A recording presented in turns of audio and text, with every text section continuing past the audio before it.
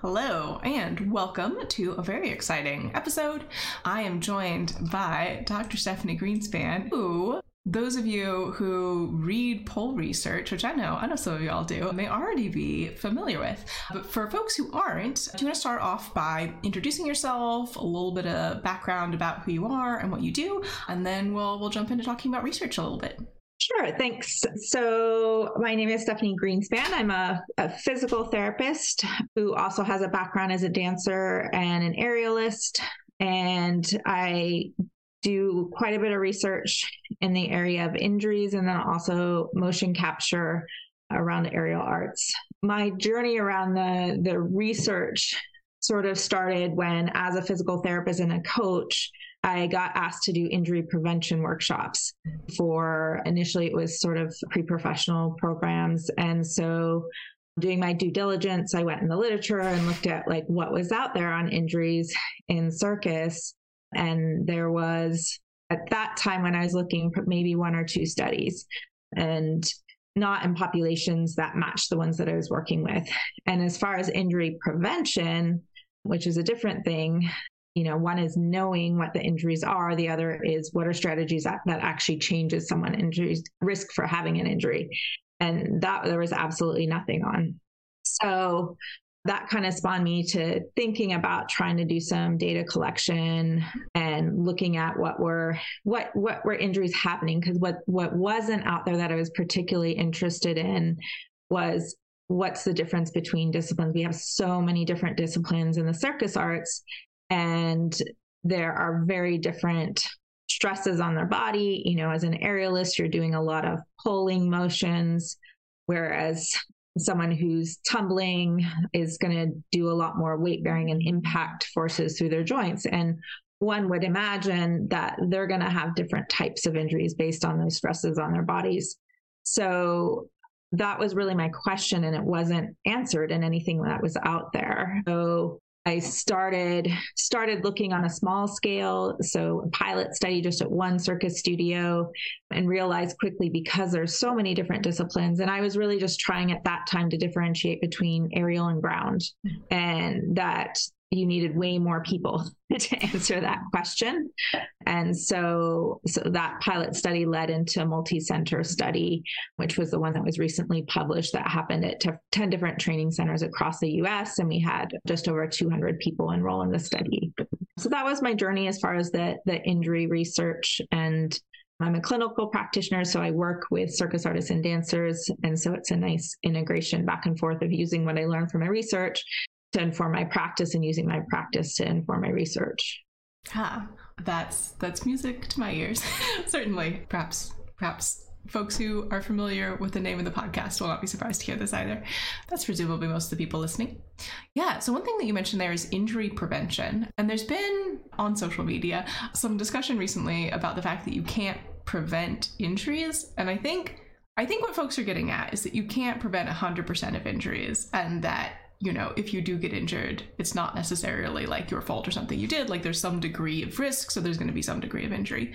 But given that this is a core area of your research, I think you would probably argue that some degree of injury prevention is in fact possible, and that's why it's worthy of study, ?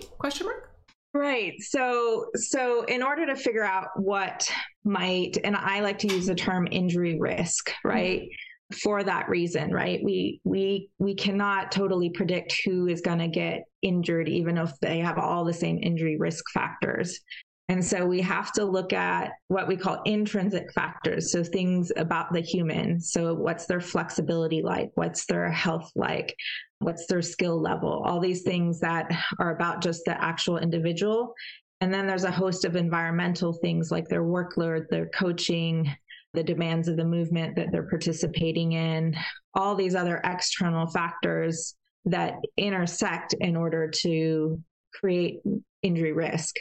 But someone can have all the same factors and have the same exposure to something that could potentially cause an injury, and one person might get injured and another may not. And that's why people come from the research background, like to say, like, we can't actually predict injury, right? Mm-hmm. So we can talk about who might be at higher risk. Mm-hmm. And that's what we're trying to look for. And so when we're looking at strategies to decrease someone's chance of getting injured and trying to lower the risk or trying to mitigate the factors that are changeable, because not everything is. So, but we actually have almost nothing in the way of research on injury prevention. So anytime you're going to a workshop, and I'd have to look into toll research recently, but I don't think there is much there either. And we go to an injury prevention workshop, it's not based on what we know from actually circus. It's based on sports, right? And so, people are using the best knowledge they have of what's working for people in sports that maybe are doing something similar and things that we've learned from them. So take, a tumbling type acrobat and ACL injury might be a risk factor. And that's probably one of the best researched injuries as far as strategies to reduce risk. And so they might implement things that come out of soccer as far as neuro re-education techniques. So looking at how people are moving and landing, especially, and implement those into training to try to decrease that kind of injury. But when it comes to the injuries that we're having in circus, we don't have anything specifically done in that population that tells us what's going to lower our risks. So we're depending on different individuals, different activities to try to inform our best way.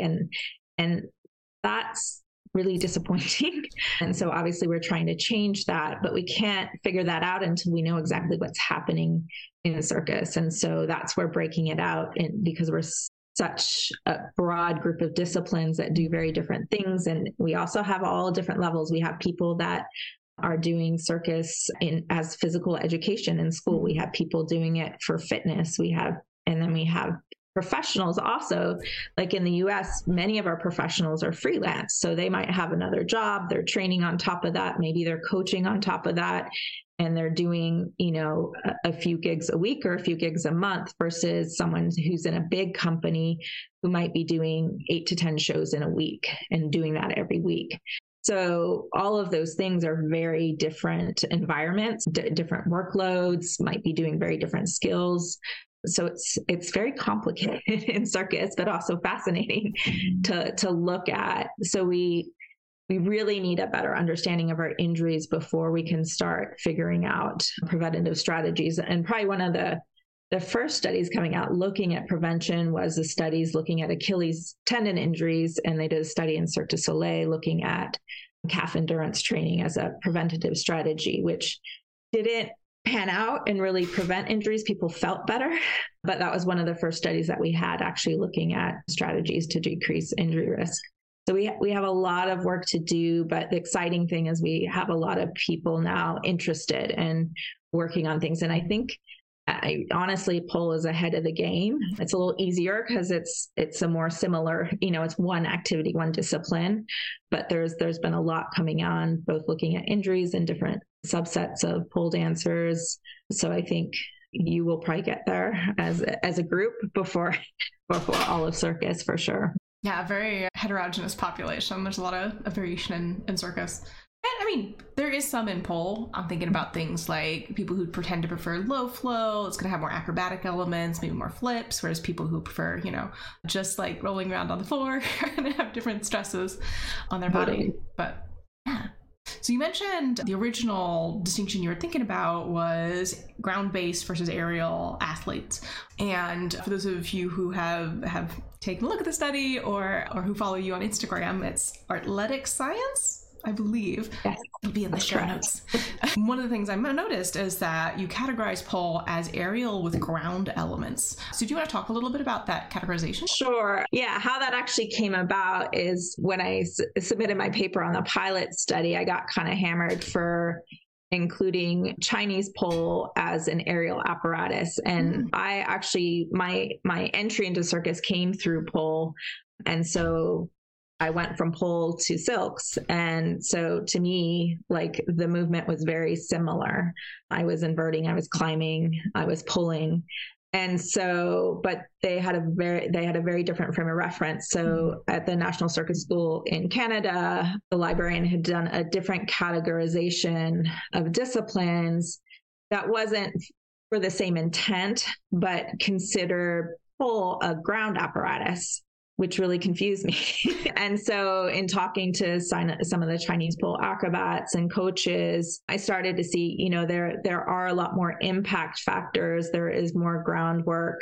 There's more impact on the apparatus than you would have in other aerial. And so that's why we created the category of aerial with ground elements. So that would include Chinese pole, it would include dance pole. It also potentially could include things like high bar, which you'll see in some circ shows where they're coming off and they're landing, jumping and flipping and landing on the ground. And so there's more ground involvement. And so we thought there's some unique stressors with that. So we made that subcategory. But you also brought up a great point earlier of, there's also a deeper layer, which becomes harder and harder. The more you break things apart, the harder it is to get enough numbers of people and exposure to be able to show patterns. But, the same person can train and perform on the same apparatus and have a very different aesthetic. Someone can be very flexibility based and do a lot of things that use lots of flexibility. And you can have someone else who uses a lot of dynamic movement. And they're going to have some different stressors on the same apparatus. So you could dig even deeper into these things, but when you break things apart too much, you can't really analyze it. So that's where we sort of landed with these groupings. And sometimes, the groupings might have to get collapsed into more aerial and just ground as well, depending on, on future studies. Because this was also published as part of a consensus statement that we published last year. So a group of injury researchers in circus came together because everybody was doing the injury research in different ways. So what we called, even what we defined as an injury might be different. One person might be defining injury only as the people that went to a medical professional to get evaluated. So in a medical attention injury. But we know a lot of people manage their own stuff and they don't, either because they don't have access to healthcare, which is a whole different issue, or they don't trust healthcare providers, another issue, or they feel like they can manage it. It's still impacting how they participate. They might not be able to do all of their disciplines. They might have to be modifying their movement, but maybe they haven't gone to a medical provider. So in the recent study that I published, that was still considered an injury. So and then the other way it might get defined is injuries as time loss. So some studies will only count the injuries where you actually fully did not participate in the activity for at least a day. So if you're comparing studies that use different measures, the numbers might look different just because the injury definitions are different. So that's why it's one of the things that Melanie Stuckey and I are doing, my co-author on the paper, because we know that even if people do go, which hopefully they do go read the paper, it's dense. And they might not understand all the terminology. So, it's taken us a long time to understand all the terminology well. And so we're trying to do a lot of knowledge translation right now on social media of breaking down the different parts of the study and the findings and making sure people also don't sort of not overreact, but over extrapolate what differences mean. So, and I think with the injury rates, that's happening a little bit. You have to put it into the context. The injury rates are how many injuries per 1,000 sessions of training or performance in a discipline. And so it might, to have 1,000, if you look at the average exposures now, we do have a factor of that COVID affected our study. So there probably would have been more exposure. So that was an unfortunate event for many reasons, but one of which is it impacted the training of people in the study. But if you look at how many sessions people had on average, it would take them 2 years to get to that 1,000 sessions of exposure. And so, if you're looking at one group of disciplines, a difference of maybe 2 injuries per 1,000 exposures, how big of a difference is that? And that's it's hard to answer, and that's one thing that's not clear from epidemiology research. What we might want to take away is that we need to maybe prioritize some of those things. And we were actually surprised at that finding, because in a lot of other research, if you look at gymnastics research, which is probably the most similar thing when we compare circus, because they have some things that are similar to aerial and obviously ground. And most studies so far have found, especially tumbling, that type of ground acrobatics had a higher injury rate.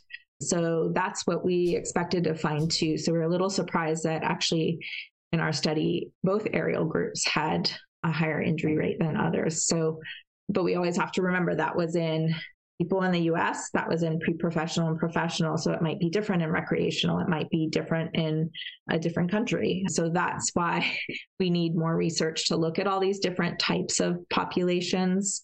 But what we're hopeful for is that if people start following the methodology from the consensus, it'll be much easier to compare because we'll be using the same injury definitions. We'll be using the same way to calculate injury rates. And then it's a lot more meaningful when we compare studies because it's really hard to do that right now. Yeah. And, thinking forward, 5-10 years, being able to do meta studies where it's like, okay, we're pretty sure this is a thing when we're looking at all these studies and they're measuring the same things in the same way. We talked a lot about survey instruments in the episode with Ginger, if y'all haven't listened to that, who's a public health researcher. And we also talked a little bit about statistical power. So I think some of those themes are similar. And if you would like some background listening to tie into this one, I think that would be a good episode. Yeah, so you mentioned injury rates, and I have also seen that going around Instagram, and I can actually pull up the numbers if you don't have them in front of you, but you did find, some incidents of injury, and of the apparatuses, aerial with ground elements had the highest rate, and I want to say it was either like 4 or 6, so per 1,000 incidences? It was close to 6, yeah. So usually injury rates are calculated in one and two ways. It's either by athletic exposures in sport or hours. And so it was actually kind of funny in the pilot study, we tried to calculate hours by discipline. And it drove people in the study a bit crazy because most people go and if they're training, they do a little bit of this, a little bit of that, they're warming up for all of it together, and trying to keep track of how much time they were doing each discipline was really, really difficult. And so, but we wanted that because we wanted to figure out, what's the difference? And most of sport is done in hours, but it's all the same thing. How many hours did you play soccer? And so that was a big dilemma when we created the consensus or the extension statement from the International Olympic Committee consensus, which was for sport. And so we felt it really important to differentiate by discipline. And so using sessions, it's easy to count like how many times did I train today and train that discipline, right? That's a lot simpler. Or how many times did I perform in that discipline in a day or in a week? So it made it a lot more accessible for people to record. What we didn't do, which ideally in the future people will, is at least count the total circus exposure. So that way, not between each individual discipline, but in total. And that would allow us to better compare to other sport to see like, okay, this number seems high, but how does that compare to other, active activities? Is it higher than them? Is it lower than them? Other studies that have looked at injury rate in circus typically found, at least from gymnastics, that we were lower. But again, sometimes the injury definition or how they were calculating exposure was a little bit different. So it was hard to compare. So doing both of those things will allow us to compare to other sports and activities. And because there is also an impression from those that probably don't participate that these activities we do are super dangerous. Right. And because sometimes there are big accidents that happen, they're rare, thankfully, but they make headlines in the press, right? So that's what people hear about. But the reality is most of our injuries in circus are like overuse, repetitive type injuries that happen. So yes, we get injured. We want to get injured less, but we're also not dangerous. So that's also an important message, for parents that are afraid to put their kids into circus activities, for one, or insurance companies being afraid to insure our facilities. So that's another reason all this stuff is important to have out there. I just renewed my insurance, and I remember trying to find someone who would insure an online pole instructor was a struggle. It was challenging. A lot of brokers were just like, absolutely not, get out of here. So I think having some normative data would be super helpful to lots of folks in pole. Yeah. And that's actually where, when I started having these questions, I was like, well, they must know from like at least insurance recording, and what most facilities do is they have injury reports or incident reports, but there's a lot of injuries that happen that are minor that nobody ever bothers recording, or that maybe they are a little more significant, but they still don't get reported to the instructor or to the administrator there. So they're not as accurate. But I think, yeah, it will help people realize that we're not so dangerous, but the impacts of being injured, for someone who's recreational, it's still really important. People are passionate about this, and just like you would never tell a runner to stop running if you ever want them to talk to you again, right? You should never tell a circus artist to stop doing circus unless they absolutely have to get better. And so we have a lot of education to do with healthcare professionals, but until we have better research and better data to speak from, it's hard to get them to listen. Yeah, it is definitely a challenge. So you talked about some of the potential applications of this research, both educating medical providers, talking to, people who might be concerned about the level of risk and want some more data about that, which I think is very understandable. You talked about insurance companies, right? If you had any, things that you would want to point out, or maybe would really want pole dancers in particular to know about and to think about, whether they're teachers or students or just people who dance for fun and do not have an educational relationship to anybody, what are some things that you would want them to take away from the study, given that it is a very dense study, like you've mentioned? You had 200 participants. I think it was like a year-long survey study, so a lot of data on a lot of people. It was not a survey study. I'm going to just clarify that, because that is a big difference. There was a survey component to it, but when I think of survey study, I think of something that the only interaction with the participants is through survey. So every participant in this study went through an extensive physical exam when they started. It would have been more expensive if we had time, but we spent an hour and we looked at a lot of stuff. We looked at flexibility, strength, joint range of motion with a focus on the shoulder, hip, and spine. And we did some sort of functional balance testing and other measures like that. The reason we did that was twofold. One, we have very little information out there on what norms are in circus bodies. So healthcare practitioners don't know what's normal in a circus body. And when we try to return someone to activity, often there's return to sport protocols and sort of markers or standards that you want people to meet before they go back. And we don't have anything like that in circus. So the hope was to have some of that. And that will be the next paper coming out. We'll have all that information. And so, but the other reason we wanted to look at that was to see, is there a connection between someone that is hypermobile? Is there a connection between someone who's weak in their shoulders and their injury risk? Is there a connection between someone who's stiff and their injury risk? We didn't actually find that. Now, that doesn't mean it's not true at all. I think we might need bigger numbers to really show that, and looking at specific type of injury with a specific physical profile. It was just hard to do that with all the data we were managing. So we looked at overall injury risk and these different physical characteristics. But it's important to think about, because when we go to injury prevention workshops, 90% of the time, what we're doing is addressing those deficits as a way to decrease injury risk. And we actually don't know that it does. So it's something to be cautious. It probably does improve performance, and it may help someone lessen their injury risk, but we don't have anything out there in circus to show that. And we actually showed it didn't change their injury risk. So we want to be cautious focusing just on that, because like I talked about, those extrinsic and intrinsic risk factors, there's a lot of other stuff that creates injury risk beyond what someone's physical status is that we have to consider. Workload's a huge one. And we know it's definitely some things from sport where a spike in workload, you train 2 hours, 3 days a week, and then you go to this awesome full, retreat where you're doing 8 hours, for 2 days. Those sorts of things increase someone's injury risk, right? So just a word of caution when thinking about that and calling that injury prevention as well.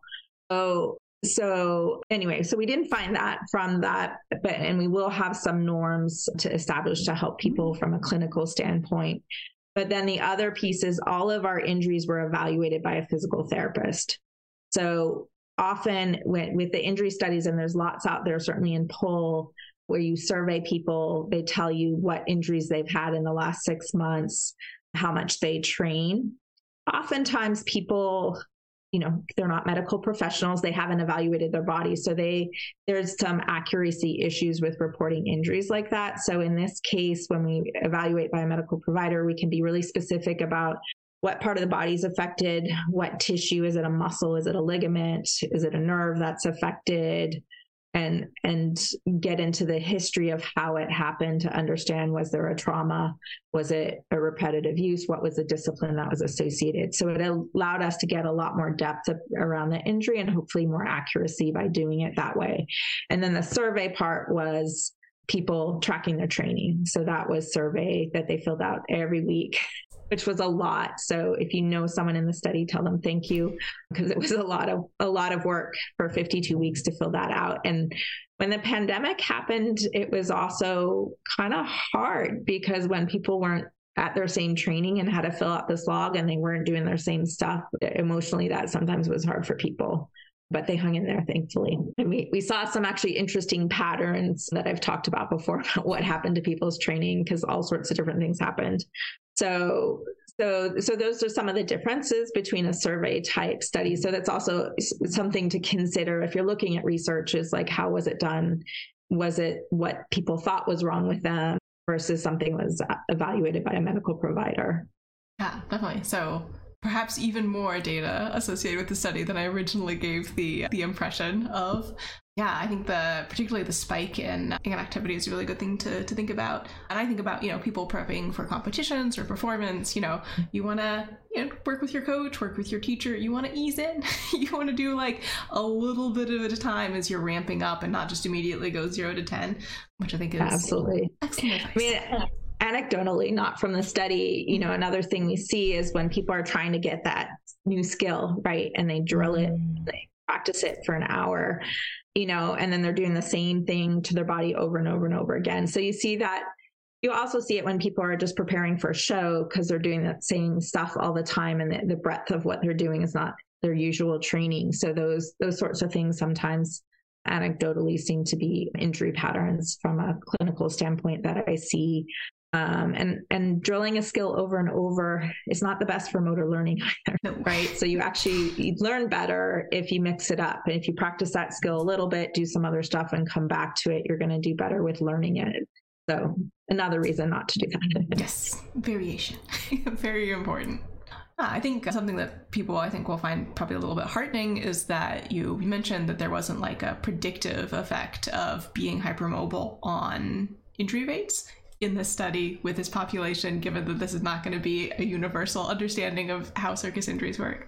And I know you've done some research on helping people manage hypermobility in this space before. Do you have any, things that you would want to share or that you wish more people knew about that? Yeah, that could be a whole nother talk. And I actually just got back from a course on Ehlers-Danlos syndrome and hypermobility spectrum disorder, so it's fresh in my brain. But yeah, so in our particular study, having generalized joint hypermobility according to the Beighton scale was not predictive of a higher injury risk. And I would say out there, like in sport, there's been a couple meta-analyses. It's also a little bit mixed. In some cases, for particular types of injuries, it's been shown that people have a higher injury risk. And in other populations and other types of injuries, not so much.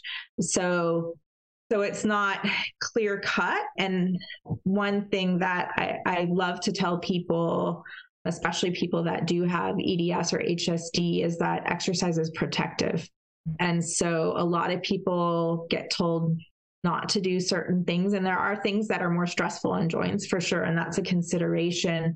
But it's so important for that population to be strong and to be able to protect their joints. It has to be done thoughtfully, but exercise is protective, and it's so important that they're physically active and doing things. And so often when I get together with other providers that work with people in EDS, the people I work with are a lot functioning much better in life. And part of that is because they are so active and they're managing their stuff. And again, a small proportion of people that are hypermobile actually have EDS. So not everybody does. And EDS is a connective tissue disorder and affects many other systems, probably all of your systems in your body, because we have connective tissues everywhere. So it can have many other effects beyond just your joints. But it's important for people to be thoughtful about exercise and what they choose to do, but not to be afraid of it and not to avoid it, because in the long run, they're going to be better off if they're moving and doing activity. So that said, there is a very high prevalence of pain. So probably 90% of people with hypermobile EDS, again, this isn't just generalized joint hypermobility, have chronic pain, but it's not just musculoskeletal in nature. So it's not just because of your joints. It can be from gastrointestinal disorders. It can be from mast cell activation syndrome. There can be lots of other reasons that they might be having pain symptoms beyond injury or joint subluxations. So it's a lot more complex than that. And I think that's probably a reason we expect people with hypermobility to have more problems, because they do have more pain, but it's not always because of musculoskeletal injury. So I think pole dancers will be delighted to hear, particularly my hypermobile friends, that it's good for you. I don't want to keep you too far past our allotted time, because I know you are very busy. But is there anything that you would like to plug? Or, you mentioned that you're a practicing physical therapist. So if people perhaps want to try and get on your schedule, I don't know if you have openings, but how could people find out more, reach out to you, anything you'd like to share? And also I will have a link to the study below, but if you want to talk a little bit about where people can find that as well. Yeah. So thankfully, both the consensus paper, which is the extension paper on research methodology. So if someone is interested in doing their own research, we really would love to talk to those people. And I'm talking on behalf of the people that we called ourselves the CIRC group, Surveillance of Injuries for Research in Circus. So that's a group of professionals that got together and put this together. And we really want to help people do research with this methodology so we can strengthen our pool of data and better understand injuries across all disciplines in circus around the world. So if someone's interested, the paper is a great place to start, but don't hesitate to reach out to anybody who is on the group for guidance and understanding. Because the injury paper is dense, that paper is even more, it's very technical. So we want people to understand it and it to be accessible. And our hope from that too is eventually to have some sort of injury database. So if you look at the NCAA, for example, they collect injuries on athletes in college sports, right? And so we would love to have something where people could drop in information from all over the world about what injuries are happening. And it would have to be more potentially in a survey format, or potentially from healthcare facilities affiliated with circus facilities. You don't have much of that in the US, but they do have it elsewhere. And to create an injury database and just really strengthen that way, and then have research people access that database and put things out from there. So that's a big hope from that. So certainly if people are interested in research, reach out to any of us. And then all of these studies are open access, which means you don't have to be at a university, have access to a library that has a subscription. It's freely accessible to everyone, which we're trying to do as much as possible. But a lot of times journals charge a couple $1,000s to do that. So I was lucky to have support from the university. I worked for Samuel Merritt University that also funded this research so that we could publish open access for both of these papers. And there's a link to them both on my website under my research stuff. So that's arthleticscience.com. Clinically, I practice in the Bay Area. So because I spend a fair amount of time on research, I'm not full-time in practice, but I do, and I can consult out of state. I can't treat injuries out of state just because of licensure, but always happy to connect people too. I want people to get good care. So I'm always also happy to get people connected with someone in their area too. Fabulous. And there will be links to a lot of stuff in the show notes. So thank you so much for joining us today, Dr. Greenspan. This has been a very interesting conversation, and the study is open access, so if folks want to pore over it, we can do that at our leisure, and I hope some folks will. And thank you to everybody else for tuning in and listening, and I will talk with you very soon. Bye. Thanks for having me. Of course, thanks you for being here.